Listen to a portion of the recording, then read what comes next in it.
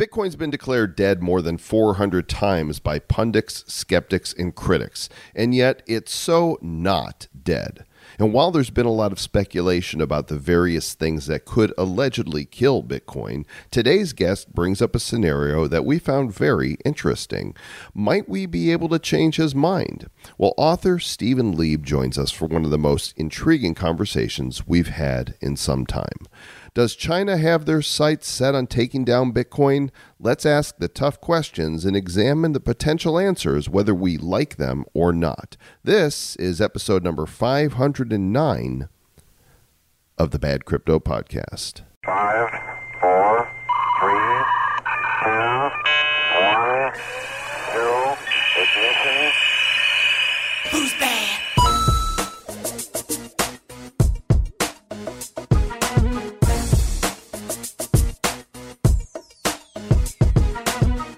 To the Bad Crypto Podcast, the show for the crypto curious, the crypto serious, and the crypto Ricanicists.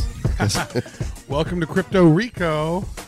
This is Bad Crypto episode number, what is it? 509. 509. From Building 09. We're together. We're actually in the same room in our rental condo here in Puerto Rico while we await closing on our respective new homes here. Yeah, we're not, to clarify that, we're not in our rented place because we're not staying in the same place. We have two separate rented places. Just enough distance to be like, hey, homie, go visit, go have a neighbor, be a friend. Hi, neighbor. Hey. Sure. It's good to see you. It's beautiful here, and the weather outside today is Puerto Rico. Yeah, it's the weather outside's not frightful. Although it has been raining quite monsoonish. It was crazy. So I, on Thursday, Joel and I went up to San Juan and we interviewed Michael Turpin for a future episode. What, maybe next Sunday's episode? Do we know? Turpin's coming up on the 16th. Oh, he's going to come on. So episode number 5 from, Yeah, that one. So tune into that, episode 513, Michael Turpin. So we interview, and that's a great interview. I say that just because Michael Turpin was great, not because we're great. We're bad. Yeah. But so we went up there, and then we did some paperwork stuff for the move, and then I was going to go get a car, and the car dealership was closed, and so I rented a car, and then I went to the car rental place, and they basically had over-rented all the cars. There's no cars to rent in San Juan right now. So I'm in this place going, what? Are you serious? You don't have my car that I rented? And I'm like, ugh, and I hear, TW? Hey, Travis. And I'm like, what?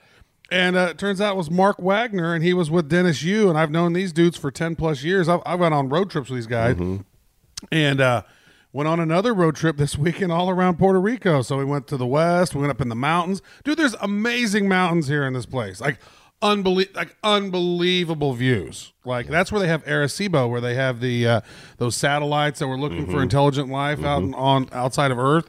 Well, they should be pointing at it. I'm still looking for intelligent life. We're not finding it Earth. here. Yeah. Still looking for it here.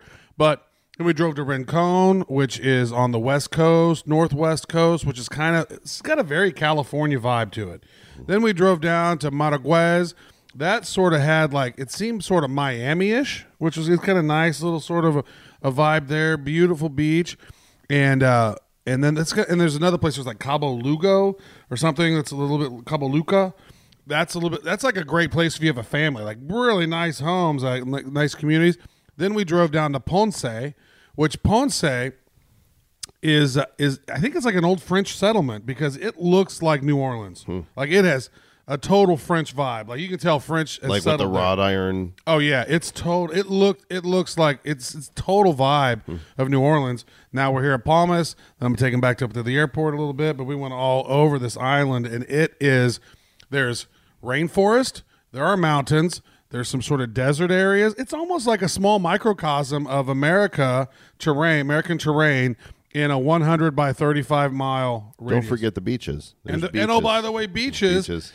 That the water is nice and warm. It's refreshing water. It's not like you go in Hawaii where it's kind of cold, or on the West Coast where the water is just not warm. This water is nice. The weather here today, high of 84, low of 75. Tomorrow, 84, 75. The day after, 84. It's pretty much the same every You guys day. are going to want to stop tuning into our show because you're like, you fuckers keep talking about how great the weather is. Fuck you guys. No, actually, we encourage you to come to Puerto Rico. If you can find a place. If you can find a place, and if you've had some nice crypto gains along the way, let's create bad Crypto Rico. See, and somebody gave me a hard time. One person in our Telegram said, listen to your last show, and it was like, you shouldn't do that accent again. I don't know what you're talking about, man. I can't imagine what accent I should not be doing. Right. You know what? It's almost like, you pay homage to them. You're not making fun of it. You're just basically going, hey, this is how it is. That's how they sound. People get so offended over stupid shit. How about that? Get over yourself. Yeah, man, it's crazy. I don't know why. Yeah, y'all get over yourself. I like Don't that. be so self-righteous, man. Yeah. So let's give a shout out to our sponsor here, Animoca. These guys are working to revolutionize the gaming industry with huge hits such as F1 Delta Time, The Sandbox, Crazy Defense Heroes, and tons of others. If you're a gamer and you want to know what's up, go to animocabrands.com. And by the way, our partnership with Animoca is now in full gear via the Quid app. Yes, loving Quid. In fact, if you guys have been paying attention to what we've been doing with Blockchain Heroes over the last 10 months or so, well, we were chatting with the CEO of Quid. He saw the assets and said, oh my God, our 7 million users might like those. And we've been working with their team, and we launched Blockchain Heroes on Quid. I think we are probably the first blockchain crossover, right? The first property. They've had over 325 or so properties that are in there. We're talking big properties too, right? If you go to collections, on my favorites, I have Arrested Development, Archer, Bob's Burgers, Breaking Bad, Marvel. There's Atari, Care Bears, Dr. Seuss, Deadpool, Firefly. The list goes on. Like huge properties. And I need to confirm this with them, but I believe we may be the first property that launched on blockchain that is now available in the app. These things are selling like hotcakes. Yeah, I tell you what, this partnership with Quid is awesome, and it's really started working with Animoca. As we mentioned time and time again, what Animoca touches turns to gold, and so we've taken Blockchain Heroes. They've done some new fresh designs, and they've launched those, and they have some different variations that have never existed before, and then they're going to have some rare ones or something that are going to be minted. Well, right? They already are, so I'm not totally clear on how they do things yet, but if you look in the collections for Blockchain Heroes, you'll find these golden bordered ones that are mintable. I don't know if they're mintable yet, but it says on them mintable. So are they in the secondary market as well? No, they're not. I don't know if they've been awarded yet. So look, they're moving at the speed of light over there. We're lagging a little bit. They're doing this thing, and I think that they've released the first 10 heroes from Series 1. So a whole new, tons of people are getting exposed to Genesis and Stampede and Coin Commando and Lightspeed for the first time. But they've actually broken it up into 5 sets that I think are going to be released over 5 weeks. Yeah. We're front and center on that app right now. Not only, there's like a banner, and there's like maybe 3 or 4 different things on that top banner, but there are basically 10 banners, and they're each one of the first 10 characters of Blockchain Heroes. Then they have another area where you can buy some of the other stuff, and then down below they have the rainbow versions of them that you collected if you're in the top 100. And I know how much that I've spent getting these cards, and I'm not in the top 100. So that tells me that there's some people pouring some cash in there trying to get some of those rare mental ones. I think so. So very exciting. Go download the Quid app. Thanks to Animoca for working with us where we get to be advisors with them, and thanks to Quid for including us in the app. So I think that's enough of us talking about Puerto Rico and NFTs, although we do have some NFT news on the other side of this interview. Should we talk to Mr. Leeb? Let's get into it. We get so many emails and pitches from publicists to have people come on the show to tell us why Bitcoin is the next big thing and why NFTs are going to be big and yada, yada, yada. There's no shortage of crypto experts out there, which is why when a PR firm wrote me to tell me about Stephen Leeb and how he thinks Bitcoin is a horrible investment, I thought, this is going to get my attention. Producer Aaron, go and do some research into this guy and find out more about him. Turns out he's the author of China's Rise in the New Age of Gold, How Investors Can Profit from a Changing World. He's a New York Times bestselling author. He's a doctor of psychology. He's a graduate of the University of Pennsylvania's Wharton School of Business, and he got his master's from my alma mater at the University of Illinois. So, Stephen Leeb, we're anxious to hear what you have to say about how horrible Bitcoin is. Welcome to Bad Crypto. Yeah, I'm glad to hear that. I'm talking to someone who spent years, or a couple of years, a few years at least, in Champaign-Urbana. I wish I was back there. I think I did. It was kind of college for me was a big fuzzy blur. If you can, get for as it is for many college students, I don't remember much. Well, I don't think that anybody does, to be honest. I think that, college, and even, I have a PhD in psychology. I don't remember much. I mean, the only thing that I basically learned, I think, through all my education is, how to approach a problem and how to try and, get a good answer, a cogent answer, not necessarily correct. I don't think anyone's ever correct or completely correct, but just a cogent answer on any particular problem. So, that's basically all you learn. I don't remember any classes or anything like that. Well, everybody might not be correct, but my co-host Travis is always right. Well, then then Travis is way ahead of me, way ahead of me. Well, just my last name is right, so that's the only reason that it's not Travis. Always correct. Oh, right. Okay, I get it. There you go. Right on. I want to ask you this. So you're the author of the book China's Rise and the New Age of Gold: How Investors Can Profit from a Changing World. So let me ask you this, just kind of start off, Sure. How do you foresee China's rise and what's happening in the world today? Well, I think there are two things that are happening all at once. I'm smiling and laughing, but I'm not. I mean, it's deadly serious what's going on in the world today. We have two real problems. I hate using the word existential, but you hear it mentioned a lot. And I think our civilization is really going to rise or fall on our ability to solve these two issues. One is we have to be able to accommodate the growth of the emerging economies. And emerging economies, a loose definition would be economies where income per capita is less than $10,000. And that would be emerging. And that can run all the way down from about 10,000 to, 500-600. In the developed world, incomes run around, 40,000-50,000 per capita, or GDP per capita. And in this economy, the US, it might be around 60. Don't hold me exactly to those numbers, but you really have a 5-to-1 differential between the developed world, which we're living in right now, and the developing world. The problem is that 85% of the world is developing. That's why China has such a major role in this, because their population is about 1.4 billion, and they're developing, and they're sort of they've gotten to the top end of the developing world, which means that on a per capita basis, the typical person in China has nowhere near the income as a typical person in the developed world. So you've got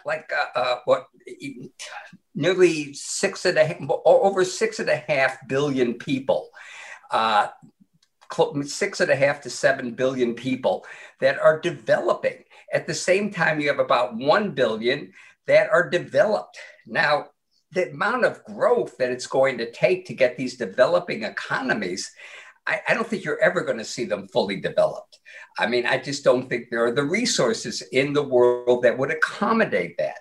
But China's going to do as good a job as they possibly can to not only develop themselves, but bring along others. Not just because they're, China's not some sort of altruistic economy that just wants to bring on others because they want to do a good thing. They want to bring on others because that's the way they will grow. They're creating trading partners, and there's a Belt and Road Initiative, which is going to imply massive amounts of infrastructure. And this is going to imply, massive needs for energy, commodities, etc. We saw the beginning of this trend in the first generation of this century. And you basically had a generation in which the best performing asset was gold, and a number of commodities also outperformed the S&P 500, actually. Copper, silver, even iron ore. I mean, if you at the beginning, what time frame was that? This was beginning of the century Okay. to the last to the end of 2020 or the end of 2019, I think. And yes, 20 years. The first 20 years of the century was a century in which you had a number of commodities for outperforming the S&P 500, dividends included. And that's really unusual. And especially unusual was the fact that gold outperformed the S&P 500 by about 200 percentage points. I think you made fivefold on gold and you made threefold on the S&P 500. So, I mean, an investor, for my clients, I outperformed the market. But that didn't make me smart. If I had been smart, all I would have done is I would have advised everybody to buy gold, bury it in your backyard, and then you're going to do better than everybody else. I mean, I wasn't that foresightful, obviously, but that strategy would have worked, and it would have worked in spades. And, that sort of tells you a 20-year period it's not long in the whole scheme of mankind, but it's long enough to suggest things are not what they were. And if it were just gold as an outlier, it would be one thing. But when you see commodities like iron ore outperforming, and again, copper outperforming, and, copper, year to date, I mean, we've had year to date, guys, probably the strongest move in the midst of this pandemic. We have had the strongest move in commodities by some measures, I think in at least a century. A whole mix of commodities, you name it, from corn to scrap iron to scrap copper, entire mix of commodities have gone up nearly 50% in the past 12 months. I don't know any time in the past. There might have been a 12-month period in the 1970s when that happened. I doubt it. I mean, I don't think there was. I think you really have to go back pre-20th century in order to find any time where you had so many commodities advancing so strongly. And commodity stocks have actually been the leaders in this bull market since the bottom. Can I ask a dumb question? Sure. What percentage of that is the economy versus the inflation of the U.S. dollar becoming more worth less over time? Because they printed more money in the last, 5-10 years than ever before. So of course, everything's going to go up in price. Right. Question. You're absolutely right. You're asking a very good question, but you're talking about relative gains in price. In other words, material stocks actually outperformed, let's say, tech stocks. They were the best performing stocks in the first, since the bottom and since the Fed started printing money. A tremendous amount of that money went into commodity stocks. And in fact, if you want to look at it, the material index of, let's say, the very broad-based Russell 3000, which includes every stock, it's gone up about 160% since the market bottom. That's twice the gain in the S&P 500. So you're absolutely right. When you're printing a tremendous amount of money, everything goes up. The question, the point is that everything has gone up, but commodity stocks have gone up more than anything else. And that's really unusual. I mean, that's extremely unusual. And I think it really, suggests that there are commodity scarcities coming down the road. I mean, again, when you have 85% of the world developing you're going to have commodity scarcities. Just your call on copper is just tremendous. Copper's had a historic move. Copper's almost at an all-time high in the midst of a pandemic. The metal is almost at an all-time high. And the second thing, and I'll shut up. The second thing is that whatever you think about climate change, I mean, my own feeling is that, yeah, I think that the Earth is getting warmer. I don't know what it's going to be like in 2100, and I don't think anyone knows what it's. We're all going to like. die. Yeah, that's for sure, and that's about all we know. But we have these very complex, sophisticated, so-called sophisticated models that tell us commodities. The climate is going to continue to warm, and that's going to create all sorts of havoc, etc. I mean, I can't argue really against it, but, I do see what I see. I mean, the economy right now is warming. And, to associate it with CO2 and, these greenhouse gases makes some sense. I mean, it sort of passes the common sense test. And, it does suggest that that is a reasonable hypothesis. Even if it weren't, just the fact that we're going to be using so much in terms of commodity requires so much energy to do this. It is a given. Just the developing part of the world is going to need massive amounts of commodities. Now, if there's a necessity to make these the energy that we need, basically can almost translate everything into energy, translate copper into how much energy do you need to produce it, etc. And when you need to put up a lot of infrastructure and you need to, develop, etc., you need tremendous amounts of energy. And if at the same time you want to make that energy green because of commodity reasons, or if you want to make it renewable, you pick renewable or green, it doesn't really matter.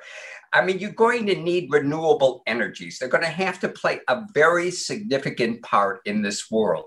There's just not enough storage of fossil fuels in the ground to accommodate the amount of development we'll have. If you add on to that even if we did have enough fossil fuels, we would still create a environment that would not be particularly hospitable. I mean, you're going to have a tremendous call on commodities, a tremendous call on energy, and we cannot afford to waste it. That would be my point. Okay. And that's why I think China and gold are really, the drivers here. Gold will be needed basically to replace the dollar in some sense. And China will be driving the developing world. It won't be all China. It'll be, China, India, Malaysia. I mean, the whole developing world will be Africa for sure. Is going to be coming on stream, and that it's going to be the first generation on steroids over the next 20 years. Okay, so you make a really good case for why commodities are up and the need for these precious metals in the future. And I think both Travis and I have always been believers in precious metals. Travis is more of a pirate than I am. He likes his booty, matey. But when you talk about the best investments over time, I'm looking just a year ago, and Bitcoin, if you would have bought it a year ago, you're up 680% today. So just over that period of time, it's a much stronger investment.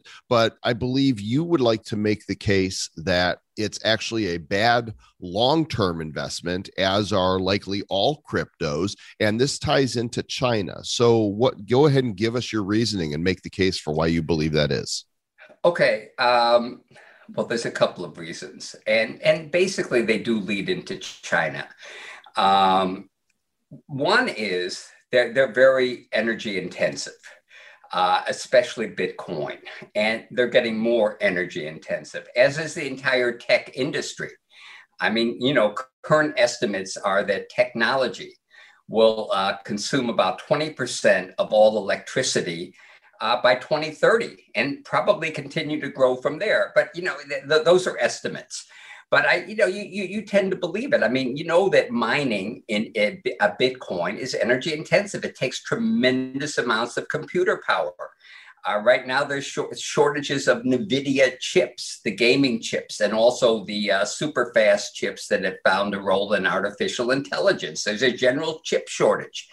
And one reason is a lot of those chips, those super fast chips, are going to Bitcoin miners in China.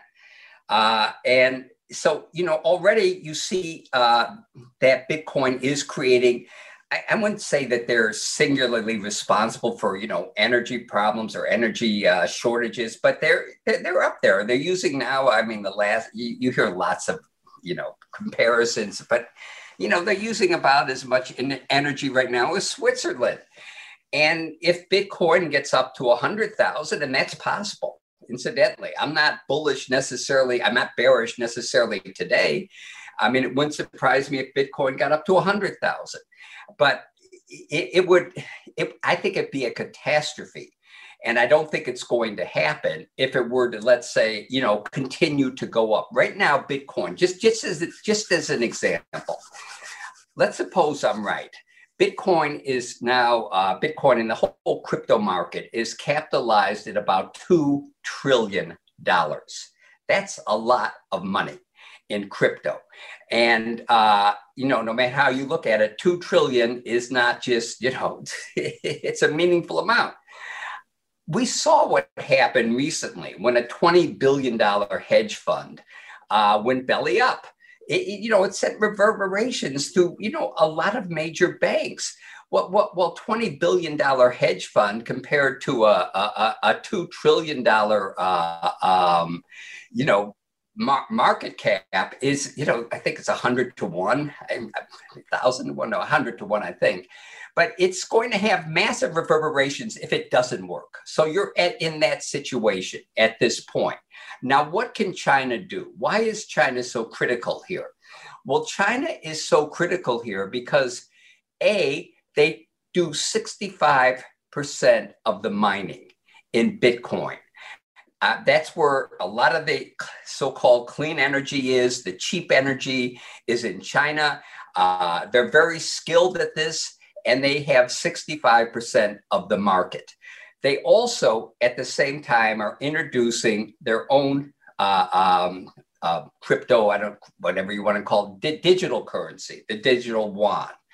And there's no, though they do 65% of the mining of Bitcoin, you can't buy or sell Bitcoin within China unless you do it on exchanges that are not exactly legal. It's not a big market there, and they don't want it to be a big market. But what's significant here is that if China wanted to, and there is a lot of motivation. China, guess what, is not our friend. And they're not necessarily our enemy. I believe that China would like to cooperate with us, but they also want to have in their bag of tools, for dealing with confrontation, ways of hurting us that won't necessarily start a war or won't necessarily be catastrophic for the world. Everybody loses under that situation. And Bitcoin could be exactly what they're looking for, in the sense that, Bitcoin, basically, it's a really, there's a lot of good things you could say about Bitcoin. It's secure. The blockchain is something that cannot be hacked, and it qualifies as a currency in many ways. No problem with that, except one. And this is, I'm just quoting Investopedia, not quoting them, I'm summarizing. They say Bitcoin can't be counterfeited, which is essential. If you're going to have a currency, you don't want it easily counterfeited. You don't want a dollar where you can, take the same dollar and go to 30 different coffee shops and get 30 different coffees with the same dollar. You don't want that kind of situation. That's not a currency. And it wouldn't last if that were the case. Well, with Bitcoin, it could happen.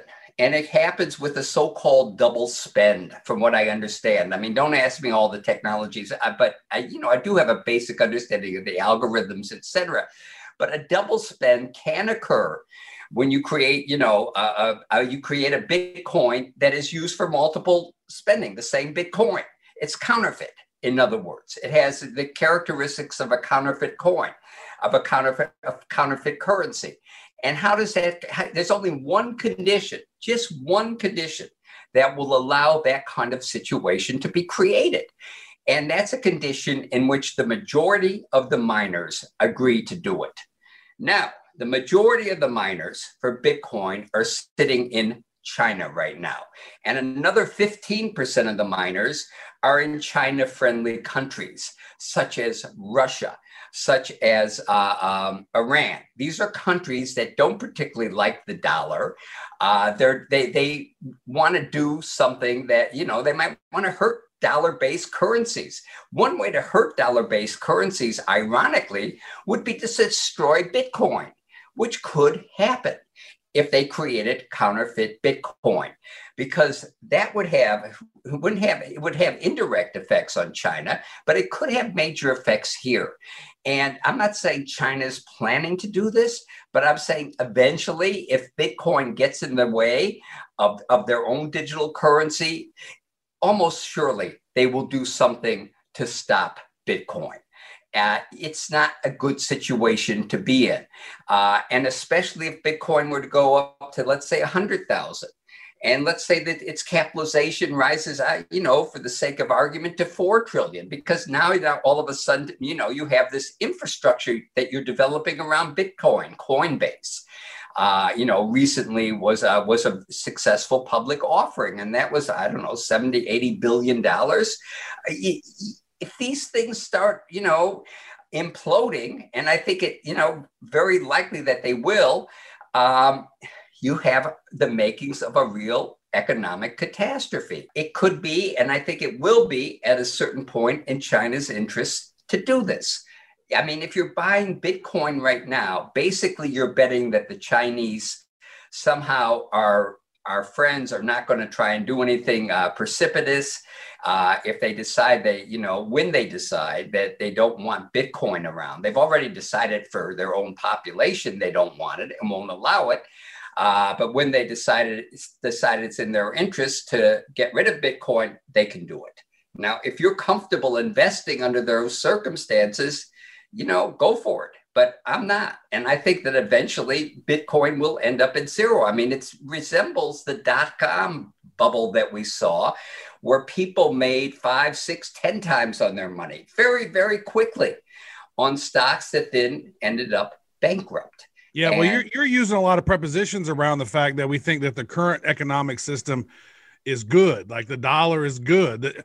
They printed so many dollars out of thin air that there should be zero trust in the U.S. dollar at this point, because they have the printing presses on 24 hours a day, printing $100 bills at 6 cents a piece, and somehow we're 100 some odd trillion dollars in debt. I mean, it's unbelievable. This is backed by algorithms. It's backed by math.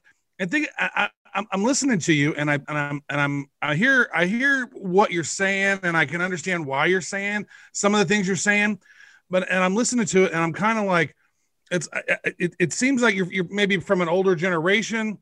I'm on the same side where I don't really trust China, but there's already 18.7 million of the Bitcoins that are already in circulation, that it doesn't matter if China mines them or not. They're already in the wild.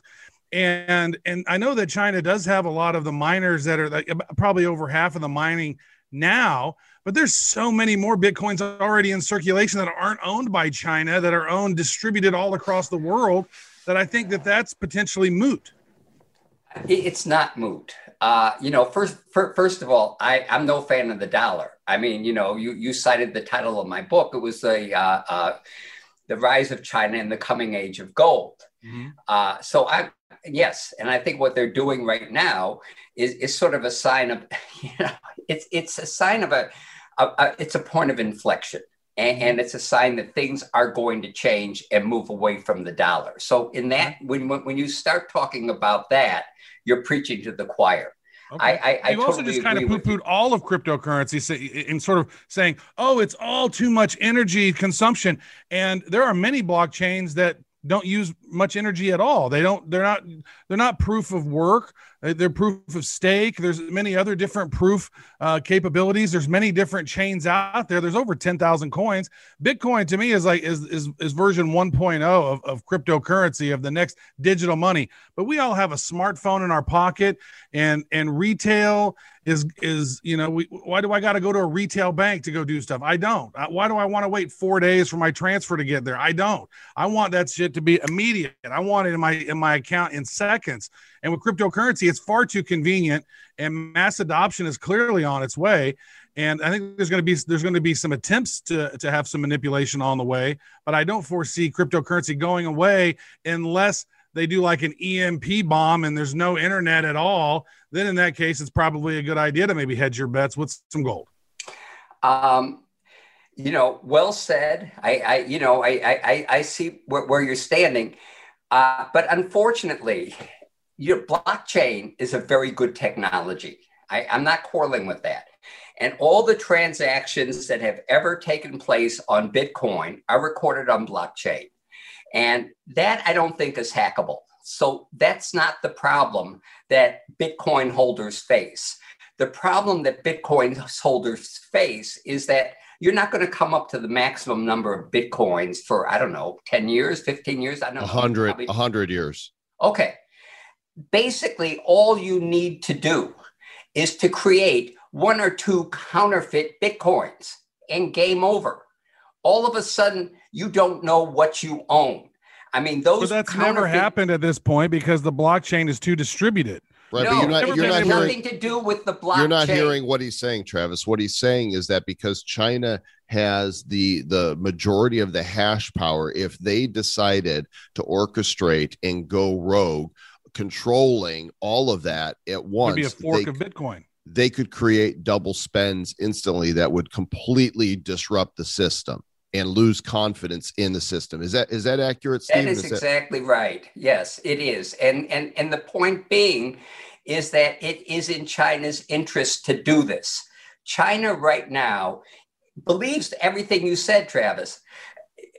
They believe that, some form of crypto or digital currency is needed and is necessary. And they've spent 4 or 5 years or 10 years, probably. They tend to think in long periods of time, developing this digital yuan, which they're testing right now. And that is what they want. They don't want, a cryptocurrency as the world's reserve currency. They want a digital yuan, which would be virtually impossible to counterfeit because basically transactions go to the PBOC or other central banks. I mean, China, incidentally, one thing about China, and this point that I make very clearly in my book, they don't want the yuan to be the reserve currency. They do not want that. I mean, that's one of the reasons we've gone sideways in this country, is that we did have the reserve currency, which gave us the power to spend and, like drunken sailors. And that's why we as America right now can print all the dollars they want.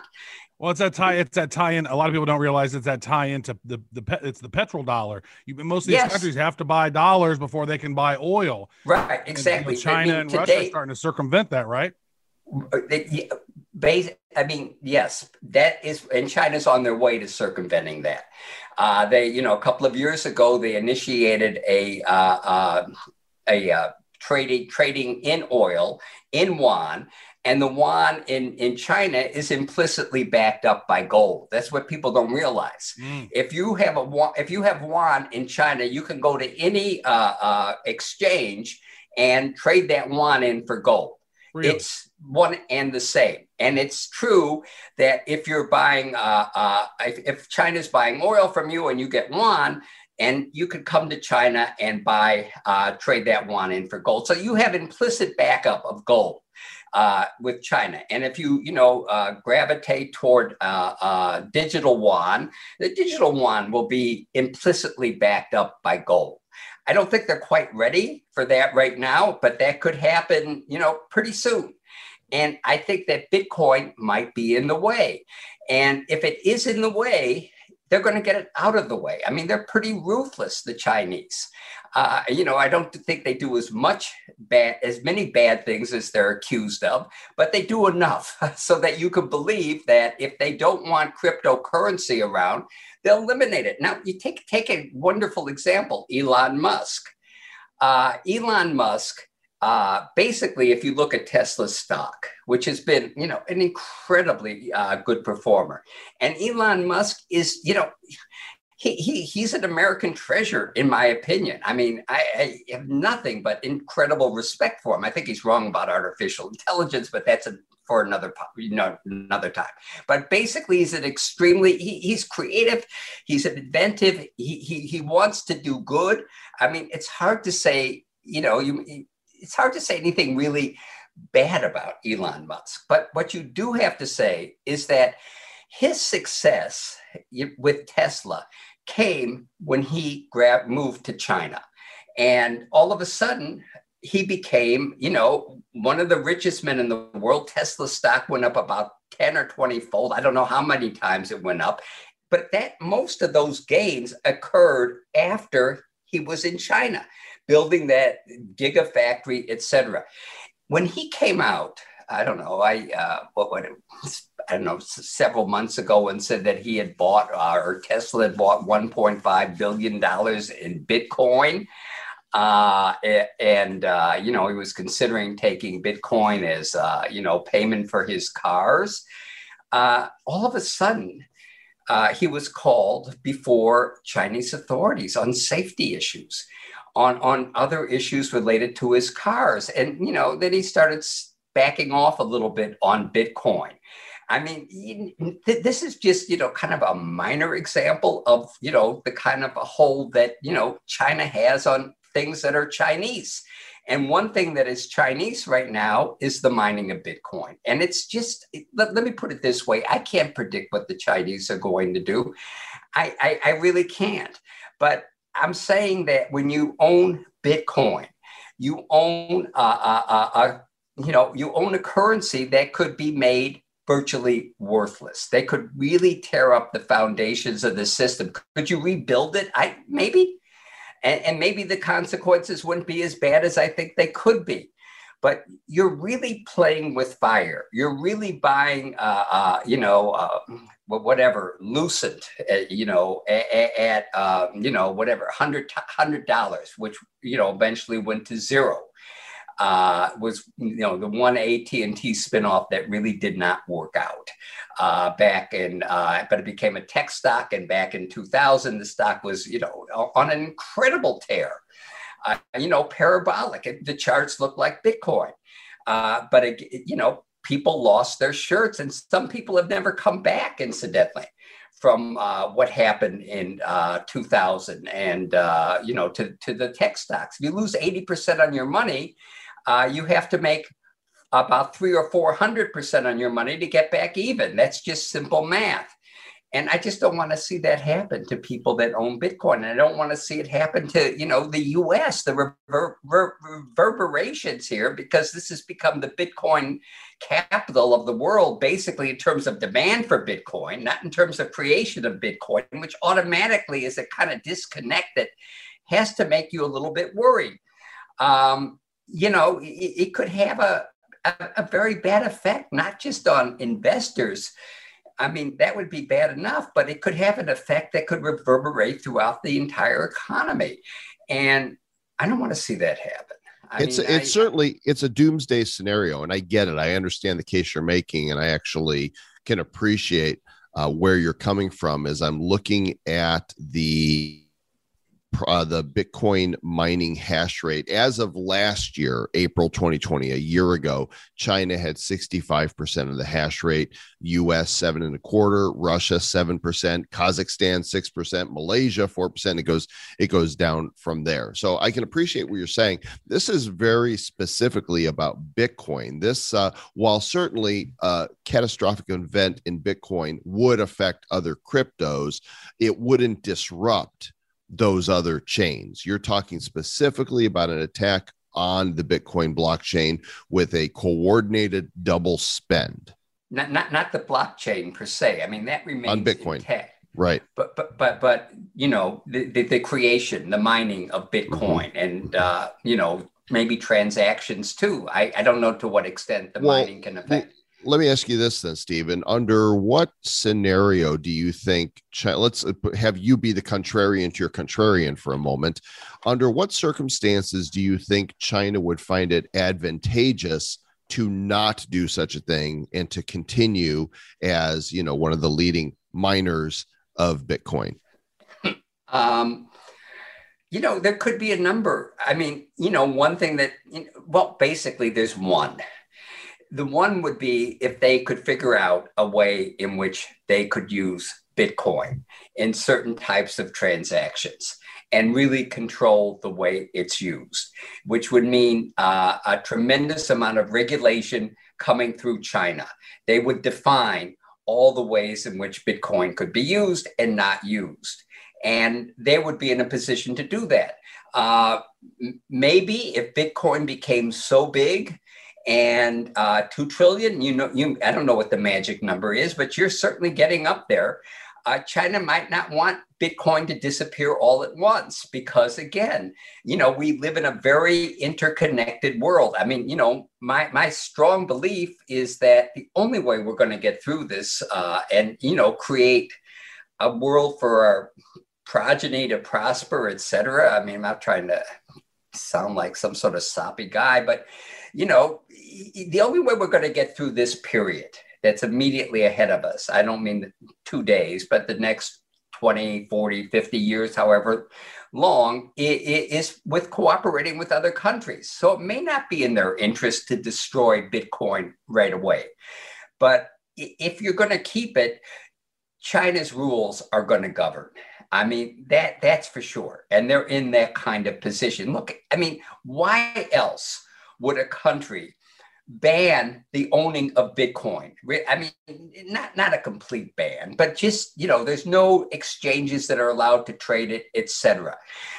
Yet allow their, some of their top computer programmers, really, I mean, you have to be pretty good to get, to solve some of these problems are, the algorithms are, they can be made harder and harder, and that means consume more and more energy.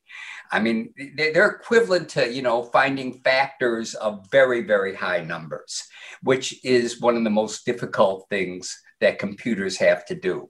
And it can sometimes take a computers working in stream. If you take a number with, let's say 30 digits, it can take you 5 years to find, you can look on Google right now and find out what is the highest prime number that's been discovered.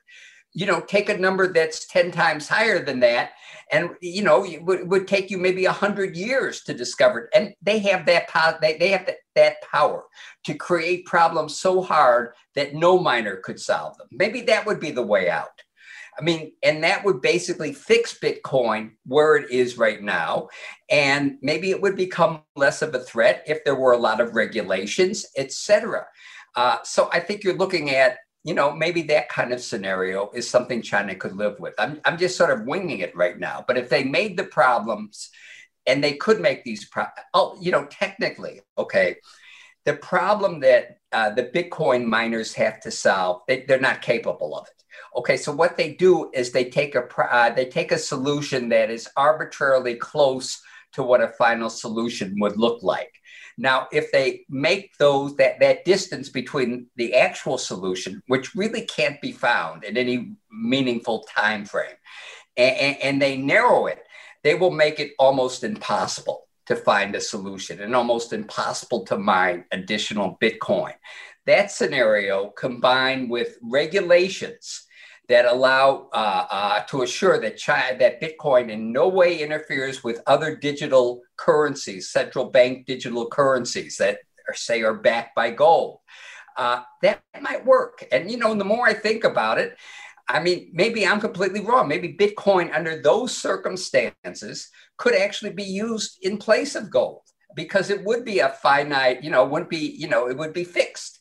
There would be a finite part of it. Maybe you could construct a situation in which Bitcoin would, possibly replace gold is something that has to back up all other currencies. I mean, I ultimately believe you have to have a basket of currencies, and you have to have a way of controlling how large you can grow that basket if you want a real reserve currency. I mean, you can't have the petrodollar, which is what the dollar is right now. It was created because of, as you rightfully pointed out, when we went off the gold standard, we immediately transferred ourselves to the petrodollar. And the petrodollar has no, as much as you want, we can create. No one can stop us. I mean, because they're going to need it to buy commodities. That basically is it. And it gives us a lot of control over the rest of the world, et cetera, et cetera. If you can, the message that I try and drive home with my book, very simply, is where we went wrong in this country is when we went off the gold standard. And this is not someone talking. I'm not someone who's always been a gold bug. I've never been a gold bug. I don't believe with, I share very little in common with the typical gold bug. But what I do share with them is that you have to have a way of controlling how much we can print. I mean, you rightfully we're saying we're printing six. What's $100 bill cost? 60 cents. It costs anywhere between 6 and 12 cents to print $100. Okay, 6 and 12 cents. I was multiplying it by 10 and got 60 cents. Okay, but whatever. Yeah, you can't have a world like that. That's no good. Yeah, and there's literally been no cap on it. There's never been an audit of the Fed. And I got to tell you, Stephen, I respect where you're coming from. I read this book by James Rickards called Currency Wars. And it really sort of laid out the history of money. And then, and then whenever everybody's on a gold standard, things seem to be able to calibrate itself out over time. Whenever you're able to print out fiat currency, which is a term that most people have never even heard of, right? Up until crypto started taking off, people started hearing about the term of fiat currency, and that printing of money out of thin air is horrible. I want to ask, and I don't know how much time we have left here, but I want to ask you a couple specific questions around China. So Joel and I both were key opinion leaders for Huawei, and we both since retired from that because we're not a big fan of what the CCP is doing, and I'm not going to help represent the company over there. I mean, I'm not at all a fan of what the CCP does. Yeah, I love the Chinese people. I'm not a fan of the CCP. There are too many control mechanisms. But here's what I've noticed is that Chinese companies, they have about a 25-year vision, right? Exactly. American companies have a quarterly vision. I would have said the same thing. Yeah, China as a country has a 500-year vision for its country. America does not. We have a 4-year vision, and everybody tries to get that president out as soon as possible. So of course China's going to eat our lunch eventually because they're viewing farther into the future and planning. This is my book. I mean, this is, one of the points that I make. And, the way out for us right now is, I think, through cooperation. And hopefully, look, at the beginning, I go back further than you. But I would say this country, between the end of the Second World War and let's say through the early 1970s, before all this massive spending that we started doing really hit home, we were probably the greatest country that ever lived. That ever was. We were a wonderful country. Everything we did was, for the good of the whole in a way. Yes, there were people that were incredibly talented. They made, a lot more money than others, but not thousands of times. What do you think? Up until the point Kennedy got killed? And then it seemed like the deep state kind of took over. I think, I've always, it made sense for me to, when I wrote my book, to sort of time it at, when we went off the gold standard, when Nixon took us off the gold standard. Then I think we were beyond all return.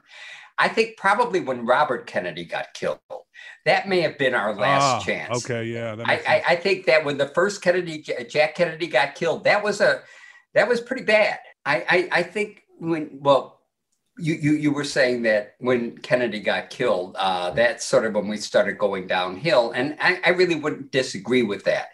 But I would say Robert Kennedy may have been our last chance for a leader that could have really gotten us out of a mess that we were creating. But I think that the final straw was when Nixon took us off the gold standard and we gravitated toward the petrodollar. We were in a position to do that because the Saudis had no choice but to make an agreement with us because we were the only country that could defend them at that point. And, here they are, all that oil and no way of keeping anyone from stealing all that oil. So they made a deal with us.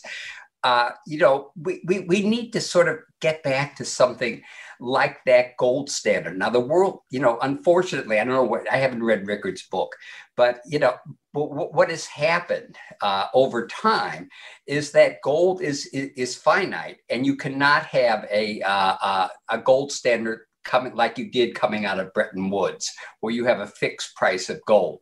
You've got to have a gold price that's allowed to go up in value over time and to match the growth in the economy, or else you'll just have, massive deflation. And, there are a lot of, a lot of dots that are left to connect before we do get to a point where you have a floating gold standard. And I think it eventually has to probably float up to, the equivalent of $20,000 per ounce of gold in order to, basically back up the world's currencies with gold. But you have to have something that's fixed there. And, I think gold's a very natural thing to choose. It's been around for millennia, but maybe you could make a case that Bitcoin under certain circumstances could complement gold or replace it. I'm not against that. I mean, I'm not. Stephen, how do we, when you've got so much gold and silver trading on paper, right, is exponentially more than we actually have in supply. We know the price is being suppressed. How does it move to, to that level when they're able to suppress it for so long? Okay. They basically are, you make a very, very good point. And there's nothing more frustrating, being bullish on gold. And you watch, today's not a good example because the dollar's up, but you watch everything historically going what would, favor gold, and you just see tons of selling coming in. And you say, oh, my goodness. I mean, isn't it like 500 ounces of paper gold to 1 ounce of physical gold? Yes, but okay, let me cut to the chase. I talk too much. I'm sorry about that, guys. But okay, the chase is this. Basel III, which is the Bank of International Settlements, they basically issue all the rules that govern trading and how the banks manage things. Right now, the banks are not required. The bullion banks are, the London trading, the gold trading in London. They're not required to hold anything in reserves. I mean, next to nothing in terms of reserves for all the trading that they do. That's going to stop. The question is how fast that's going to stop. The LBMA, the London, I think that's the symbols for it, but the London exchange, doesn't want it to stop because it'll drastically affect, who can, participate in trading if they have to have gold trading backed up by 85% gold. That's in the works. And that's one thing that will happen. And that will make gold, again, I don't want to see gold go to $20,000 in the next 2 or 3 years, but I think that it's going to head there.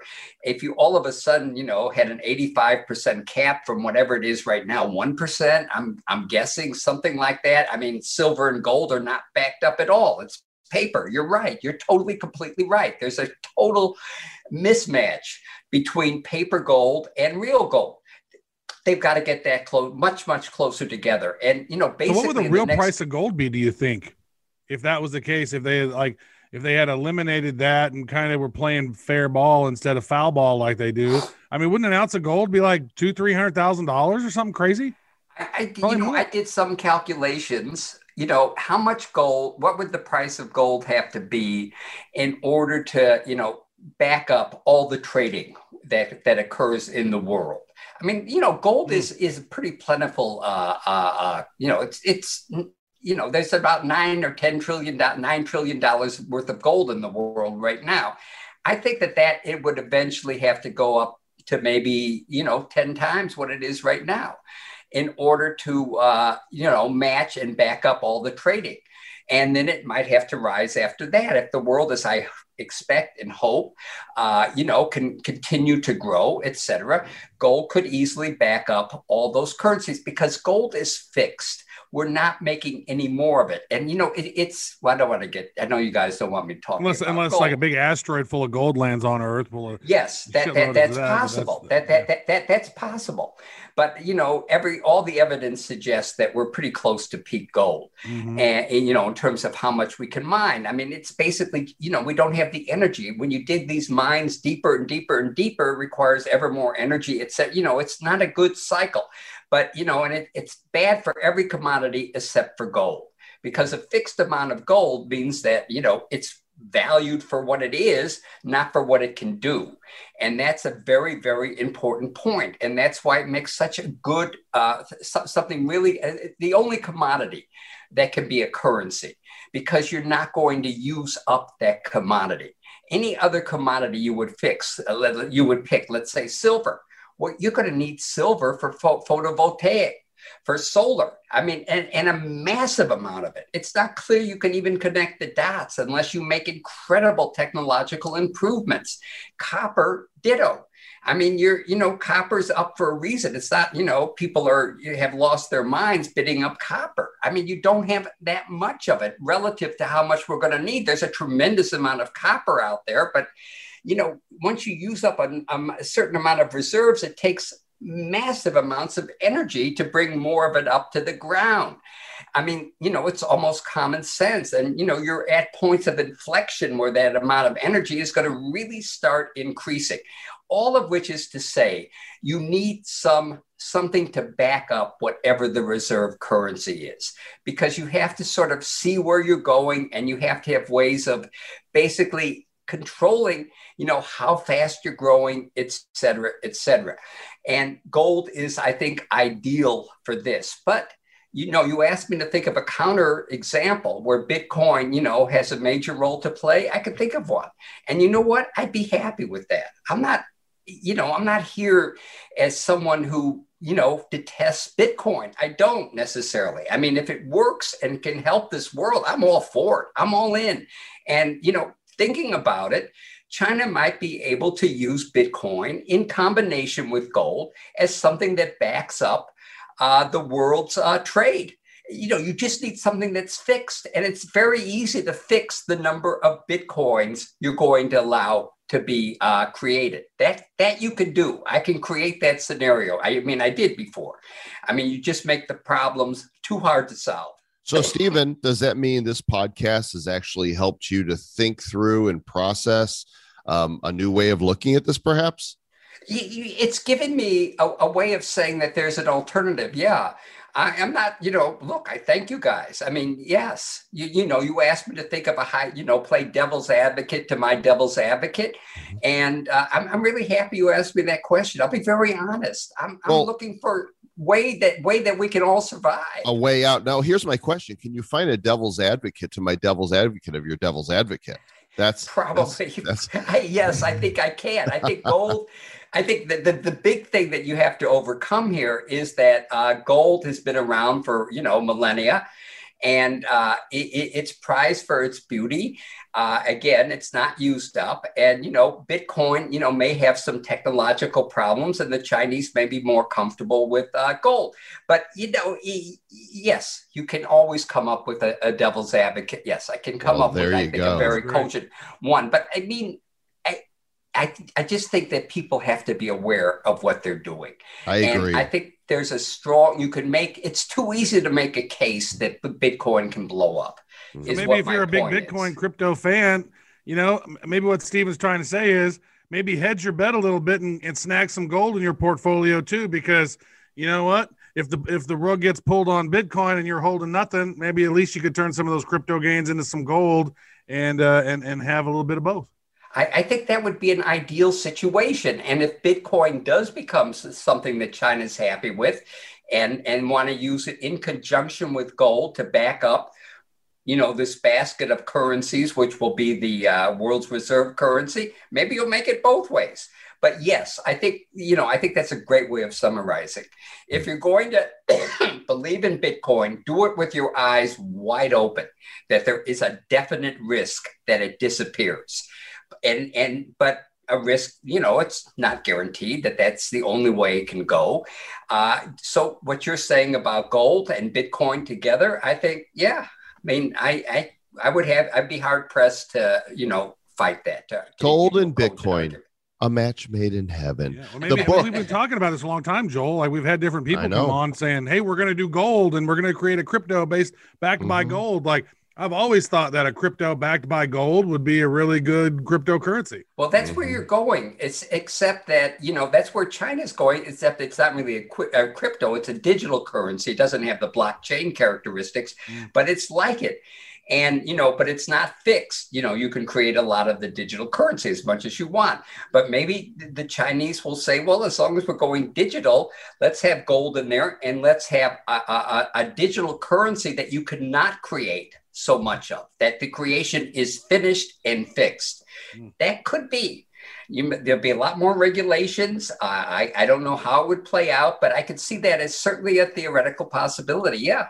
I mean, this has been a real enlightening and enjoyable conversation. Really appreciate you, Stephen, bringing your perspective. It's not what I expected, and there's a lot of food for thought. It sounds like we both learned, from our time together. So thank you for that. I'll certainly say I did. I really did, and I really appreciate it. I mean, and I think that maybe we've helped people out. I think it's good. I think it's really good. I hope so. The book is called China's Rise in the New Age of Gold, How Investors Can Profit from a Changing World, sold where books are sold and where you can buy them. And it says Stephen Leeb, PhD, and Donna Leeb. Is that your spouse, She's your the daughter? better part of it. Is that your wife? Yes, it is. So how did she let you get away with putting and Donna Leeb under? Why wasn't it Donna Leeb and maybe Stephen? Well, she's old time. Okay, she's not politically correct, I guess. But I could make a case for Donna Leeb and Stephen Leeb. I think we did different parts of the book, but whatever. I don't know. That's great. You know what? I think a lot could be learned from this particular interview. Is that there needs to be more people learning how to disagree agreeably, and then maybe find common road, because in a lot of ways, it's now my way or the highway. And if somebody doesn't like your opinion, they'll try to cancel you off the internet. So, this is so horrible. Yeah. I mean, I can't tell you. I mean, we could go on and on. I mean, if we're off the air, I mean, we are not. We are still recording. So if you've got something to say, tell you this. Put it out there. Well, I'll just say canceling is just it's horrible. Mm-hmm. I mean, it's just encroaching on freedoms and all sorts of things. Something I remember very clearly. I was working with this Yale professor. He's actually very, very well-known computer guy from Russia. And he said, as bad as Russia is, this was a couple of years ago, as bad as Russia is, in certain ways, they're much freer than we are. And I said, Vladimir, what are you talking about? He said, well, go out and say some mild negative comment about blacks, and you'll see what I mean. If I did that, I'm out of the university. That's not. No, you're right. The people that subscribe to that are some of the most cancerous people on society. On the surface, they attempt to make it themselves look good as though they're doing something good, but they're actually doing a horrible disservice to themselves and those around them. And they're the ones that should be canceled. Yeah. They should. I mean, self-righteousness runs rampant. The self-righteousness, everything. I mean, just as a brief anecdote to finish, and maybe I'm dating myself.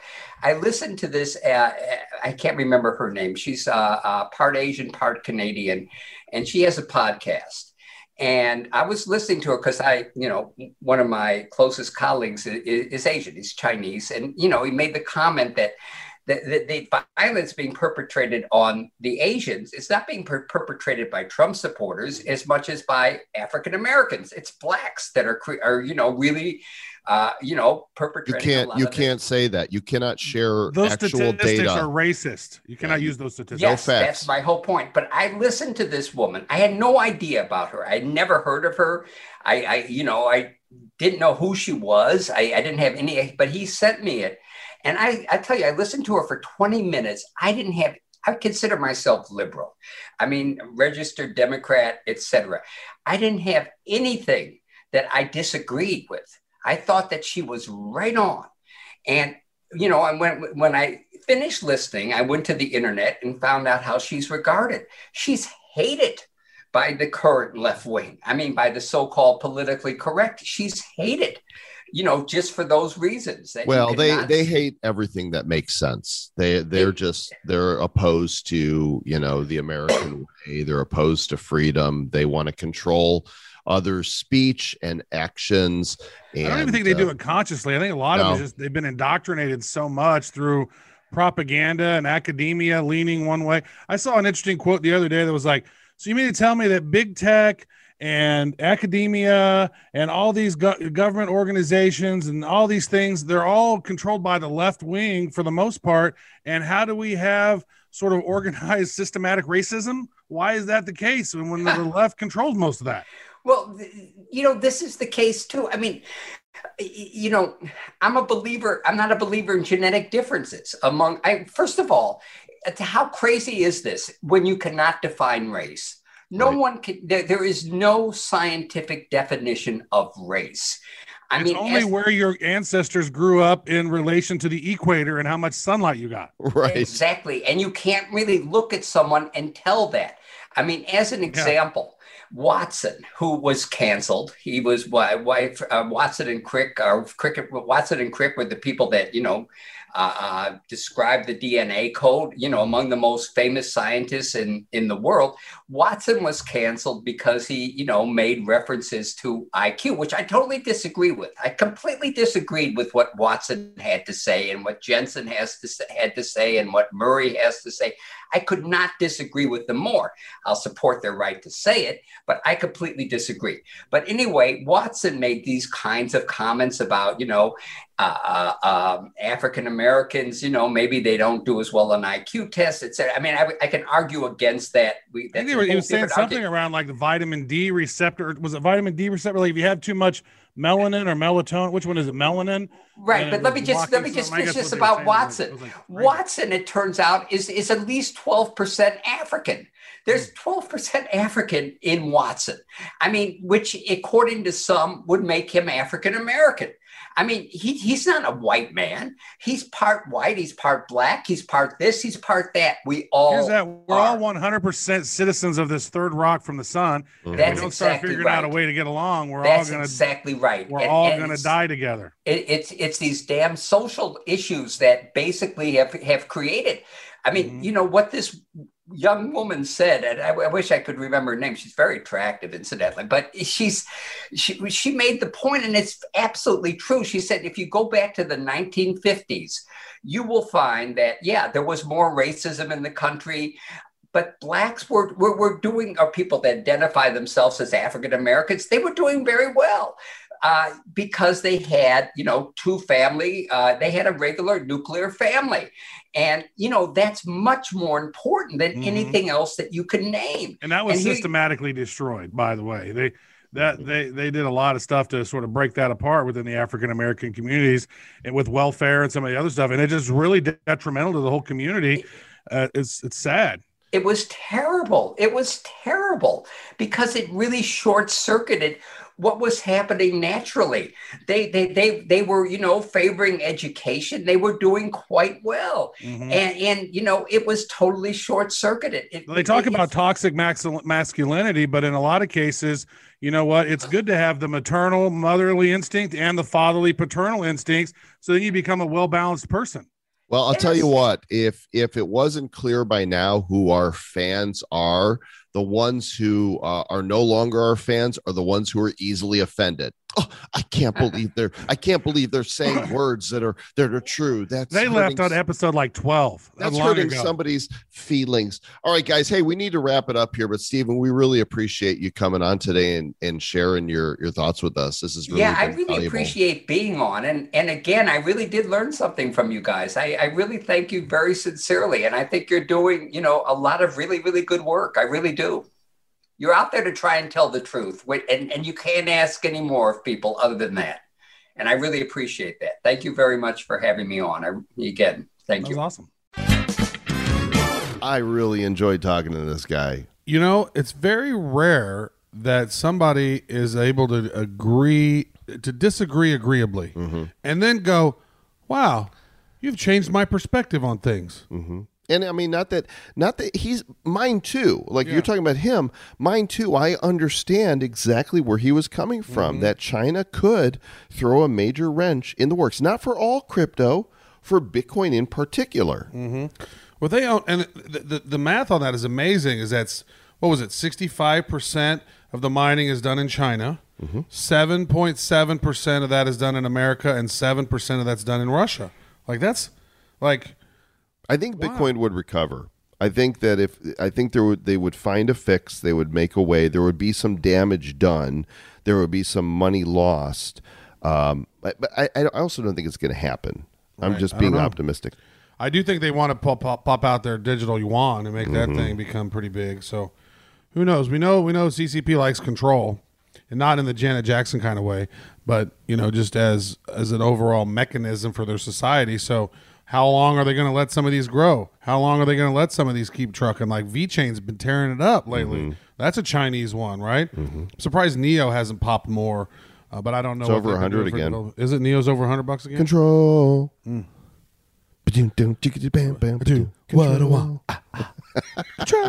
By the way, most of the people today that disagree with you, they're like, I disagree. I disagree.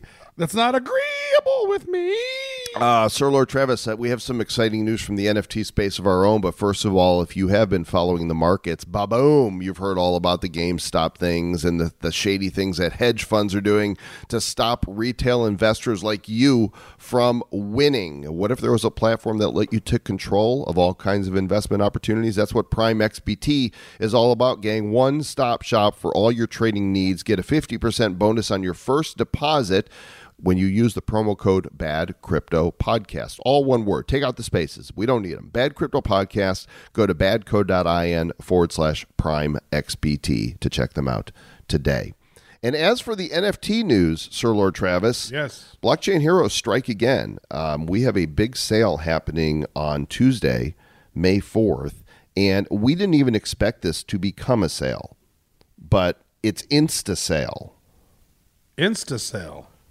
Nice. Well, I tell you this, is that looking at the NFTs that this partnership has yielded, I think the mythic level of these NFTs are probably maybe two of the coolest NFTs on wax. What are you referring to? Hodl God. Hodl God. These guys have built a game with NFTs that support it, that you have true ownership within the game on the Wax blockchain, hodlgod.com. And they came to us a couple months ago, said, what would you guys think of doing a collaboration? And I was like, well, stop, collaborate, and listen. And what did they have in mind? Well, shouldn't you stop, listen, and then collaborate? Yeah. Yeah. It's kind of like aim, fire, ready. Yeah. What is that all about? That doesn't even make sense. Shoot first, ask questions later. Yeah. And of course, we're always open to collaborations. We think a rising tide lifts all boats in the space. They're doing some really cool stuff, have some great designs. So they mocked up a hero, and then they presented two cards to us that were like, what? Like next level character illustrations and animations. 3D, they're just floating back and forth with these little 3D objects floating all around it while it's spinning. And then there's this badass 3D viewport behind the character with this swirly space shit going on. What is the name of that one? The what? Is it the Horde? Hoarder? Oh my God. That card, I can't even believe how cool it is. When our team, us and the others on our team saw these, we were like, what? GTFO. This stuff is unbelievable. And they came back and they said, you know what? We're going to create some more. They have created 10 new heroes that they're some of them, they look beastly. Like some of them, they look villainous, but as Zach, has positioned them, they're kind of like the Expendables. They're rogues, they're misfits, but they are definitely heroes. There's 10 of them, and rather than a pack sale, these are so good that people are going to want to own them without having to guess if they're going to get them or not, right? They're just going to buy them outright. And it takes place Tuesday, May 4th, 2 o'clock Eastern time. There is a limited number of all of the cards. They're going to be available in wax only. And the URL you're going to go to is badco.in/hodl, HODL. badco.in/hodl. I think there's actually going to be 2 different pages because on Atomic, you can only put 6 cards, Trav, on one page. So the commons, the rares, and the epics are going to be on one page. And there's 2 of each in those variations. And then the legendaries and the mythics are going to be on another page. If there's any questions about where they're going to show up, then go to t.me/BC Heroes. For our Telegram, information will be there, as well as badco.in/Discord. We'll have information there as well. Are we going to go live during that one? We are going to, we're definitely going to stream. So you guys can check out nifty.show/YouTube. So many links. That way I'll be reminded that's going live, because I hate whenever I'm like, oh man, that thing was live. Damn it, I missed them. You'll be there. Oh, I'll actually be there. I promise you, you'll be there. That will ensure that I get one of the horde. If you can, there's only 50 of them. Right. Well, I need to notice. I need to talk to somebody who knows somebody. They're going to be like snap, snap, pop, pop, gone. Yeah. Nice. No, we don't get any like special for us. We have to buy them, and, It's true. and get A lot in of times line. that's what it is for us. We got to buy them too. Yeah. That's the way it goes in the way of the cryptos. All right, gang. The sun is shining, and right now, probably not when you're listening to the show. The sun's probably down because the show comes out later. But we have sunshine to soak up and enjoy. I ain't trying to brag, but this episode's about over. Yeah. So I mean, we did another one. I mean, here we are, 509 into this thing, still churning out content. I mean, I ain't trying to brag or nothing, but like, we're content beasts. we'll catch you guys soon. Thanks for listening. Stay bad.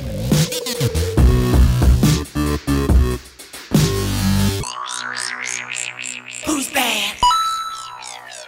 The Bad Crypto Podcast is a production of Bad Crypto LLC. The content of the show, the videos, and the website is provided for educational, informational, and entertainment purposes only. It's not intended to be and does not constitute financial, investment, or trading advice of any kind. You shouldn't make any decisions as to finances, investing, trading, or anything else based on this information without undertaking independent due diligence and consultation with a professional financial advisor. Please understand that the trading of Bitcoins and alternative cryptocurrencies have potential risks involved. Anyone wishing to invest in any of the currencies or tokens mentioned on this podcast should first seek their own independent professional financial advisor. What was that? That was a content beast. It's like type video. That's a content piece licking his fingers after eating a chocolate bar. That was good ass content.